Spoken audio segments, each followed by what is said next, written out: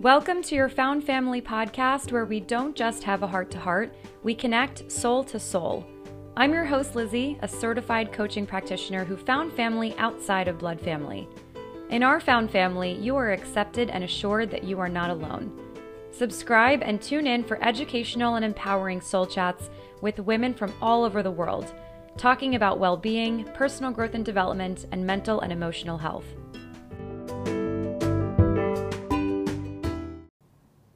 Today we're going to be talking about step 1 to unlock your brain.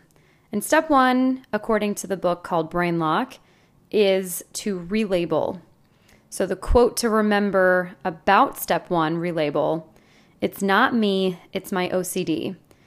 And this helps answer the question, what are those bothersome, intrusive thoughts?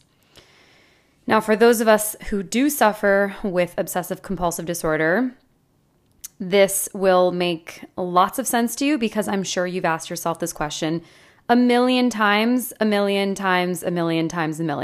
right? Why am I thinking the same thought over and over again? Why do I keep having these intrusive thoughts? What does this mean? Am I crazy? Does anyone else think this way? There are so many moments where we just sit there ruminating over and over and over again the same thought. So to start off, I wanted to reference someone in the book who was used as an example, who has been going to the therapy and has gone through all 4 steps to unlock her brain. And this is the story of someone named Carla, who is a beautician, who became so obsessed with the idea that she was going to harm her infant daughter that she considered giving her up for adoption. This, by the way, is on page 36 of the book. So that way, if you have a copy or if you're interested in buying yourself a copy, this is where you can find this story. So lo and behold, Carla, who was first misdiagnosed as having severe postpartum depression, would suffer panic attacks, severe panic attacks, and thoughts that she was going to kill the baby. And they were so severe that she couldn't even look at a pair of scissors. And she says this, quote, "It was like watching a movie where you almost put yourself into that screen and you think, oh God, am I capable of committing such an act? I was fighting this every day, all day." So, end quote. Want to properly quote Carla over here. So again, it's this intrusive thought. And for those of us who have suffered from panic attacks, especially when harm OCD is so much at the forefront of these intrusive thoughts, looking at a pair of scissors, looking at a knife, looking at a picture of a gun, or, if you know someone who owns a gun, looking at the gun and just having these intrusive thoughts of like, am I going to hurt myself? Am I going to hurt someone else? Because these intrusive thoughts come as these flashes, these images that are so vivid that you think to yourself, oh my God, like, why did I just think that? Why in the world would I have such a thought? I would never do something like that. And so, she said that it was so bad that she thought of taking her own life to spare her daughter's life. So going back to the book on page 37, it says, Carla describes OCD as a tumbleweed that picks up more and more nonsensical thoughts as it rolls along. But in treatment, she has learned to separate herself from those thoughts. Mindful awareness, which we'll talk about in a little bit, and the ability to relabel arise in a flash to the prepared mind. So let's talk about this. For Carla, again, these types of panic attacks and intrusive thoughts, especially from the harm OCD subset of OCD, I have personally experienced these thoughts, and in connecting with people on Twitter, I have also learned that there are others who also suffer from these harm OCD intrusive thoughts. So what can we do about them? The first step is to relabel. Remember the quote, it's not me, it's OCD. So firstly, a couple of important things to remember. Again, this entire first step is giving us the knowledge to call these thoughts what they really are, obsessions and compulsions. So we are making a conscious effort to stay grounded in reality, and we are striving to avoid being tricked into thinking that the feeling is real, because guess what? It's not. Every time we are having these intrusive thoughts, every time we are having these flashes, these vivid images of doing something horrible to ourselves, to someone else, there are literally parts of our brain that are connected to these false messages that the brain is sending out. And that's why it feels real. That's why sometimes it's really challenging to figure out what is OCD and what is reality. And that line is oftentimes blurred. It talks later in the book, so I'm jumping a little bit ahead, that people with OCD who have these intrusive thoughts know that they would never act upon these thoughts, and people with OCD don't act on these thoughts. Because, again, it's a feeling like, oh my God, this feels so real. Like, what the fuck? Like, why am I thinking like this? This is so scary. And that in and of itself, that stress heightens the OCD anxieties. But again, remember that it is just the brain that is sending false messages. Obsessions are not reality. They are fears. And this segues into a really important part of the book that I saw. And all of these facts, by the way, are directly coming from the BrainLock book. So these are not my words. These are not my pieces of information. I'm adding in certain things to complement these bullet points, but they are coming from the book. So I just want to quote that as a disclaimer. I am adding in my own personal experiences and then using the book as a guide to provide more of the scientific explanations and use the examples from the book. So in the book, it says again that obsessions are not reality. They're fears because, as someone else described in the book, it's something that seems so horrific and unbelievable, right? That's what triggers the anxiety, and that is what really heightens that level of stress. That in Carla's case, when she said, oh God, am I capable of committing such an act? And it was something that she was fighting every single day. It's because when we have these intrusive thoughts and we start getting fearful, like, oh my God, that's so horrible, that's so horrific, that's so unbelievable, it like strikes us with fear. And then we spend hours and hours and hours, sometimes days, sometimes weeks, sometimes months, sometimes years, obsessing over this thought and ruminating about the same question. And it's so exhausting. Like, again, that is my goal with being able to share this book club with you guys, is really helping to break the stigma of OCD.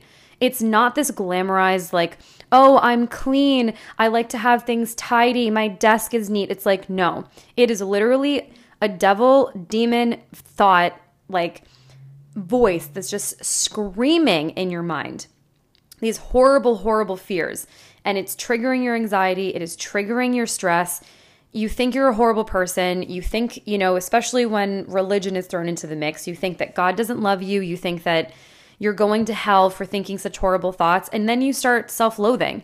You literally start hating yourself because in these attempts of trying to combat these obsessions, every time that we have this thought like, oh my God, I feel like I'm going to hurt my boyfriend or my friend or my spouse or my child, then the compulsion is trying to offset that stress, trying to tell yourself, okay, so if I pray 7 times in a row and say the specific thing, then I'm going to save this person's life, right? Like, there's another example in the book about a plane crash, and it says,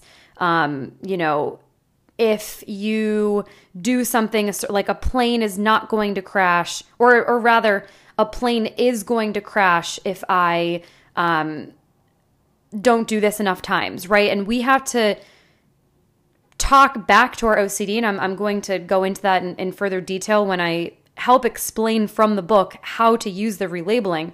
But my point here, and why I'm spending so much time on this bullet point, is because we create compulsions in an effort to try to stop thinking the obsession.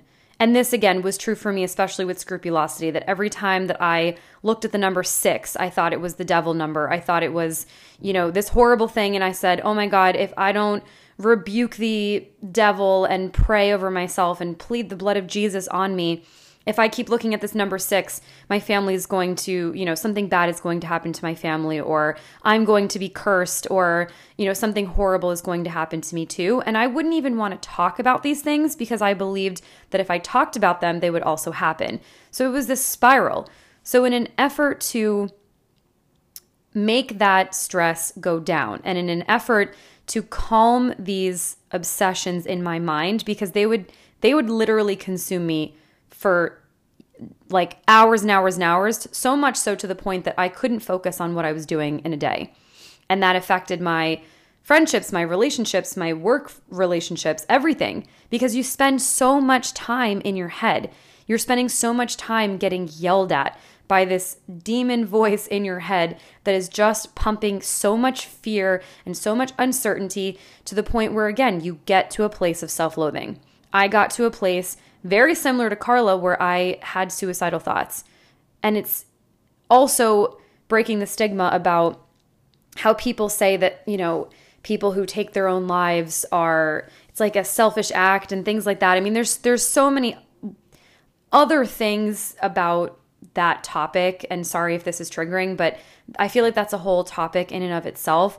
My uncle, for those of you who've been following me on Twitter and saw my YouTube video when I was talking about this on like Suicide Awareness Day, my uncle took his life. And as someone who has suffered from obsessive compulsive disorder for years and who has had suicidal thoughts in those peak moments of when stress was absolutely heightening the OCD anxieties, I understand from that state of mind how like taking your own life is like the only way that you can get out of thinking about, like it's almost like in that state of mind, you're thinking to yourself, if I take my life, it's the only way that I can stop the noise in my head. And it's the only way that I can spare other people's lives. Because if you're obsessing and thinking, oh my God, like I'm going to hurt someone, and you know that you wouldn't, but you wonder like, well, could I? Similar to Carla when she was like, she thought of taking her own life to spare her daughter's life. Sometimes that's the only way that the OCD can rationalize by, again, giving you false messages and fear that you think in that state that could be a solution. And again, I am here to tell you that it is a lie. These are intrusive thoughts. These are the brain sending false messages because you have a chemical imbalance. This is literally, your thoughts and urges are symptoms of OCD, which is a medical disease. Again, this is a direct quote from the book. Your thoughts and urges are symptoms of OCD. It is a medical disease. I cannot tell you how many times it says in this book that it is a medical disease. Period. End of story. Our brains are locked, and these 4 steps help us to unlock our brains.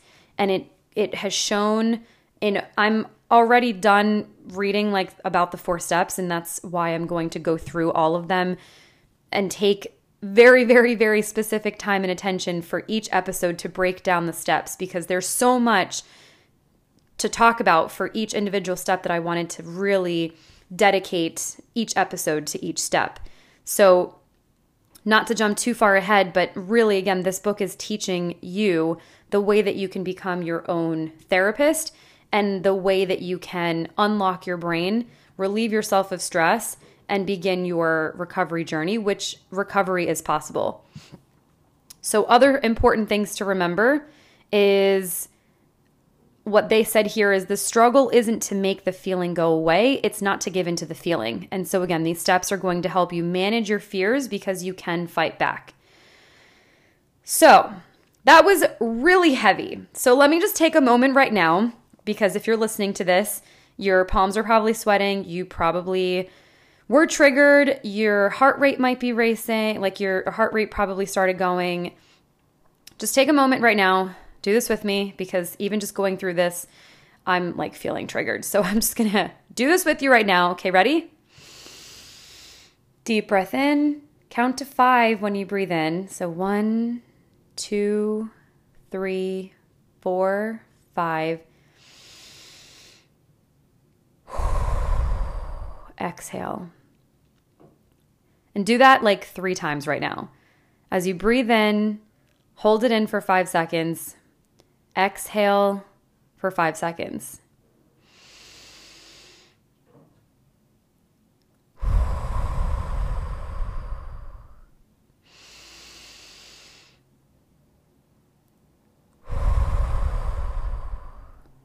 Okay, that feels good. So, how to use relabel. This step right here is going to increase your insight. Again, this step helps us to know without a shadow of a doubt that it is OCD. So step number 1, keep in mind to call it what it is, the enemy that it really is. So step 1 in relabeling is just that, going back to the beginning. It's not me, it's my OCD. When you are able to get to a place that you can call it what it is, which is OCD, a medical disease, that gives you already a peace of mind because you know that these thoughts are not your own. You know that you are not your thoughts. And this is also why on Twitter I have that hashtag, I am stronger than my thoughts. And I've used that on my personal one because my personal is at Elizabeth Vibes. And I've used this hashtag because you are stronger than your thoughts. And maybe we should start another hashtag. Hashtag these I am not my thoughts. Let's start that one. I'm going to use that for this podcast episode. Hashtag I am not my thoughts. Because you're not. You're not this, like, what you might be calling yourself. Horrible or,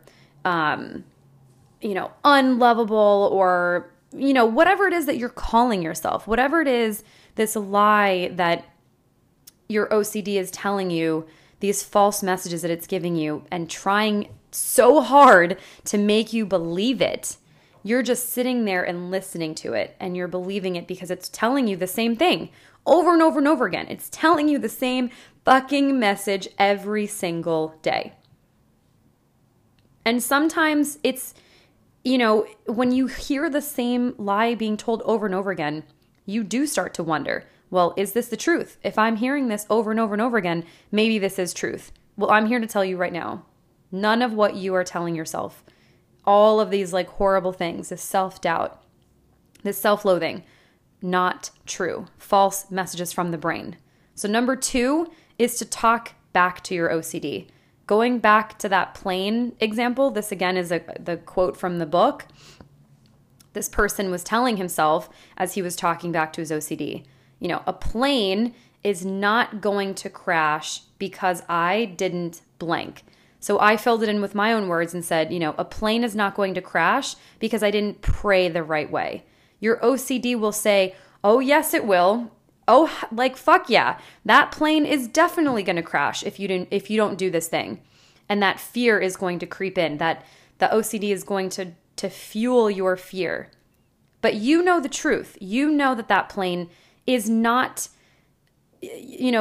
determined on like it. Your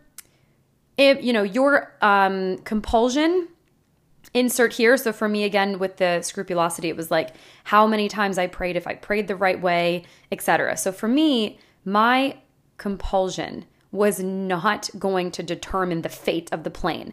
There is no correlation. That's what I'm trying to say. There is no correlation between what you fear happening and what your compulsion tells you that you need to do in order to make sure that thing doesn't happen. So no, your mom is not going to get sick and die if you don't clean the house 70 times over. No, your significant other is not going to, hate you if you don't clean, take out the trash and whatever it is. I mean, right? Like there's so many variations of obsessions and compulsions. So just know that with an absolute certainty that you have the power to talk back to your OCD and know what the truth is. The third step is to anticipate. So the book says that this is a very important subset of relabeling. So when you tell yourself like, okay, I know that this is an obsessive thought. Here it comes. Here it comes. I can feel it. I can hear it. The voice is getting louder. you're already ahead of the fear that OCD is trying to feed you. It's basically like, think of this metaphor, like a baby sitting in a high chair and you see your parent with the spoon in their hand with food on it, and they're coming at you with the food, and you know, okay, well, that food is going to be like shoved into my mouth. It's coming. I know it's coming. So by you anticipating that, you're already ahead because you know what's coming. So this is really important subset to relabel. The fourth is to use mindful awareness. I talked a little bit about this in the first episode about this book club, but what mindful awareness is, it requires, and these are quote from the book, it requires you to consciously recognize and make a mental note of the unpleasant feeling and relabel it as an OCD symptom caused by a false message from your brain. Don't worry, by the way, if this either went over your head, you might need to rewind this and listen to it again a few times. It's going to be in writing in the description, but I'll just read that again. Again, quote from the book. These are not my words. I have to keep reiterating that. Just, for like whatever reasons, right? Like these are not my words. So it requires you to consciously recognize and make a mental note of the unpleasant feeling and relabel it as an OCD symptom caused by a false message from the brain. That is what mindful awareness is. The fifth is to use what the book calls the impartial spectator. So this is, again, a quote, the ability to stand outside of yourself and watch yourself in action. And this, by the way, quote, is the same mental action as the ancient Buddhist concept of mindful awareness. So fun fact. So that's what the impartial spectator is. So to use the relabeling, you're going to also be using your impartial spectator. So again, being able to really, that expression like an out-of-body experience. So imagine, if you will, and I'm a visual, so this helps. If you envision your physical body just standing there and you're getting all of these false messages from the brain, become mindfully aware of what is happening, what your thoughts are in that moment, what these false messages are saying, and what OCD is telling you have to do in order to make that obsession go away. So step outside of yourself and just be conscious of what you're doing. The sixth step is another important subset of relabeling, which is acceptance. So again, accepting that these thoughts are OCD. This is probably one of the more challenging parts of the relabeling, at least in my opinion, because that word acceptance is a heavy word. It's really challenging, especially when you are suffering from OCD, to accept anything that sounds as horrible as what it is in your head. It's hard to accept things on the reg anyways, right? Like when something happens that you're not expecting, when something happens that you didn't want to happen, when something happens surprisingly, whatever, right? Like, and these are all, this part of what I'm saying are my thoughts, P.S. So like when you're trying to accept something and you don't want to, it's really hard to accept that thing because your ego, like your inner self that's like not your like true essence, because if you're, well, anyway, that's a whole other topic for another day. But anyway, let's just like for the sake of time and just being very, very present and just sticking to this topic. When you are trying to accept something that you don't want to accept, it's hard. But what I'm learning and realizing as I am putting these steps into practice is that the first 5 steps, keeping in mind and calling it what it really is. It's OCD. Talking back to your OCD, anticipating what your OCD is telling you, using mindful awareness and using your impartial spectator. By the time you get to a place where you've kind of gone through those steps, it is easier to accept because you've already told yourself it's OCD. I already knew this was coming, and I'm going to take a look at what I'm doing and be more mindful about why I'm doing the things that I'm doing. and recognizing that it's only because it's OCD. So the 7th step helps with acceptance, in my opinion. I think so, which is to stay busy. So it says in the book, quote, activity is your friend and boredom is your enemy, end quote. And how true is this? I was actually just talking to my colleague about this today, that when I have more on my plate, when I have more things to do at work, I am able to really be outside of myself and be mindfully aware of, what I'm doing. And I'm actually able to stay more present in my daily tasks and spend less time ruminating about the same question over and over and over again when I'm keeping busy.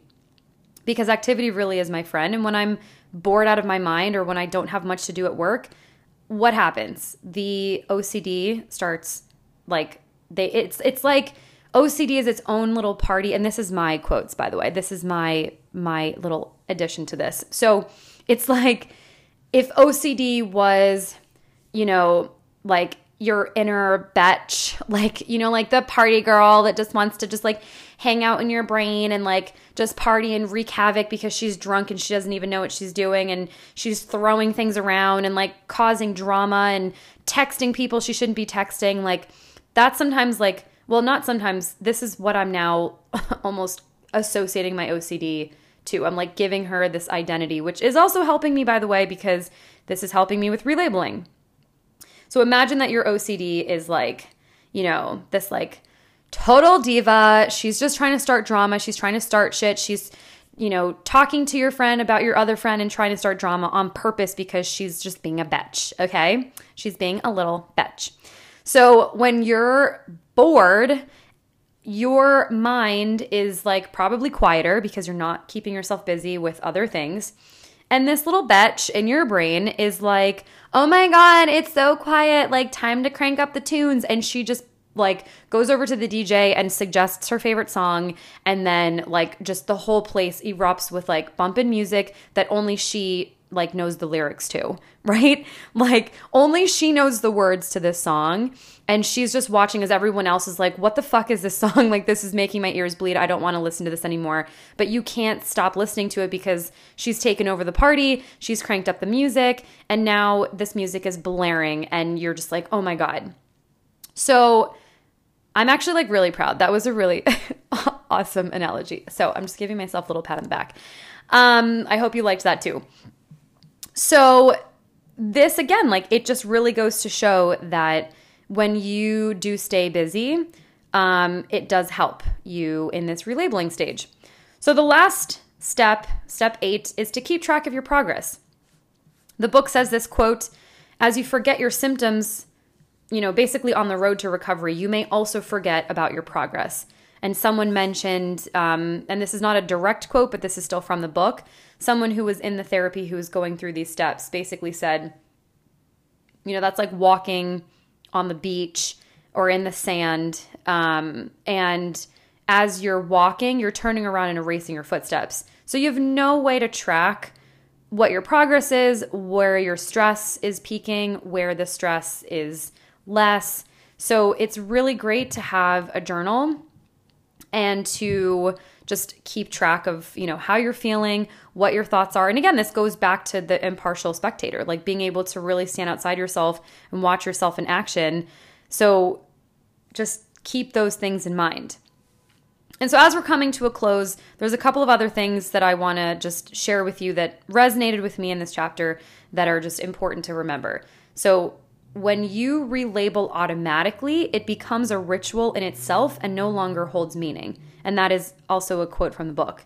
So remember to use mindful awareness, because that, and I'm, this may or may not have occurred to you as you were listening to me sharing this, but if you start relabeling automatically, then it almost becomes a compulsion to an obsession, because anytime something is done automatically like that, it's going to be more like robotic. There might not be, as it says, like it doesn't have much meaning anymore, because then you're no longer taking a step back to really assess, like, going through those steps, like, okay, well, why am I thinking these thoughts? Okay, it's OCD. Okay, now how can I talk back to OCD? Oh, right, I can say this to it.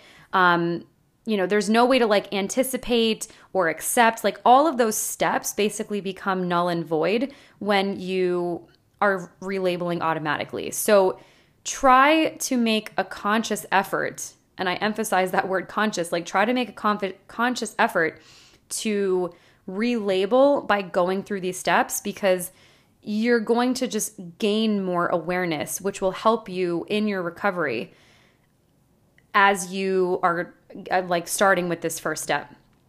And the second thing is that, again, this is a quote from the book, the key to success is strengthening your impartial spectator.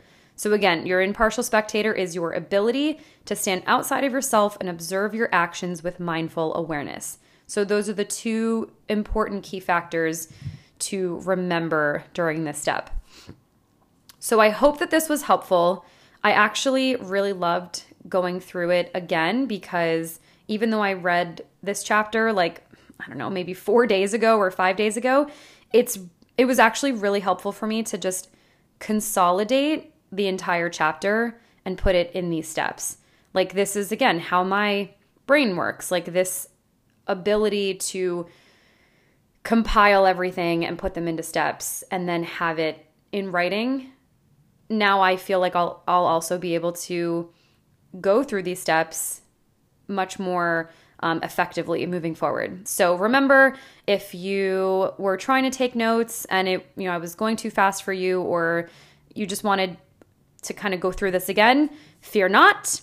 I thought about you. I had you in mind as I was doing this, and that is why I put this all in writing for you. So check out the description of this podcast. And I'm going to share this again. I shared this in the first message.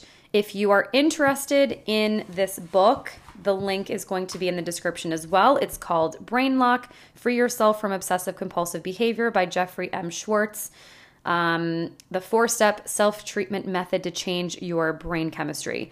And also be sure to send me a DM at FoundFamilyPod on Twitter if you're interested in joining our book club. We have discussions every Saturday at 3 p.m. Eastern time for just like an hour and a half, just to go over these chapters, share what's working for us and what's not working for us. And it's great to, have someone who's going through similar things that you can relate to and talk to about this. And we're all just kind of learning from each other, and it's been really great so far. And I'm excited to keep talking about these chapters. All right, guys, sending you much love. Remember, you have the power. Hashtag I am not my thoughts. Hashtag I am stronger than my thoughts.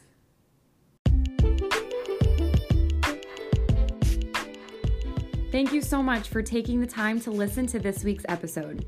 Be sure to hit that subscribe button and tune in next week for a new topic. To help spread the good vibes, please share this episode with friends and family, or if you share on social, be sure to tag me at Coach Lizzie.